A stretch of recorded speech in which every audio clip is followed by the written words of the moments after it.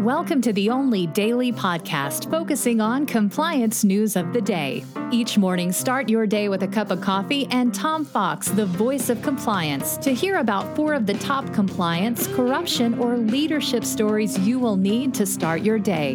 The Daily Compliance News is a production of the Compliance Podcast Network. December 28, 2020, the bad year for oil edition. And we begin with that story that 2020 was one of the worst years ever for oil write-downs.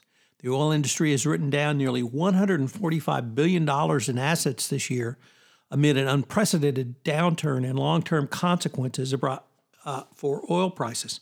The pandemic has triggered the largest revision to the value of oil company assets in at least a decade as companies sour on costly projects amid the prospects of low prices for years. Obviously, the lack of travel, but also climate change. And now a majority of Americans want to see more alternative energy sources being used. What does that mean for the compliance professional in the energy industry? Well, it might mean that you are doing less business in less risky areas, so that could be good. But it also may mean that you are locked into a permanent spiral of fewer and fewer assets to manage the risks that you do have. Next up, also from the Wall Street Journal, think regulators are bad in the United States? Well, talk to Jack Ma at the Ant Group as China tells the Ant Group to refocus on its payments business. The public rebuke is the latest step by Beijing to rein in the largest company after they took on what financial regulators regarded as excessive risks.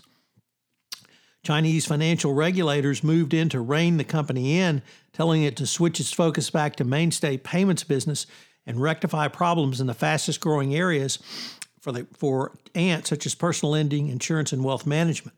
China's central bank criticized Ant for its behavior towards competitors and consumers and what regulators said was problematic corporate governance. It said the company despised complying with regulations and engaged in regulatory arbitrage without providing specifics. Obviously, in China, the government can do whatever it wants. So when a company as large as Ant, run by a Chinese Communist Party member, such as Jack Ma, you know that they're being serious. On the other hand, maybe Ant just got too big for its britches for the Chinese government. Next up, also from the Wall Street Journal, in a very disturbing story, the current chief of the Federal Aviation Administration, Steve Dickson, allegedly helped Delta retaliate against a whistleblower, an administrative law judge found. I guess it's not alleged, it's now a finding by an ALJ. A law department ruling determined that before he became the head of the FAA, Dickson participated in efforts by Delta to wrongly use a psychiatric evaluation to retaliate against a pilot who raised safety concerns.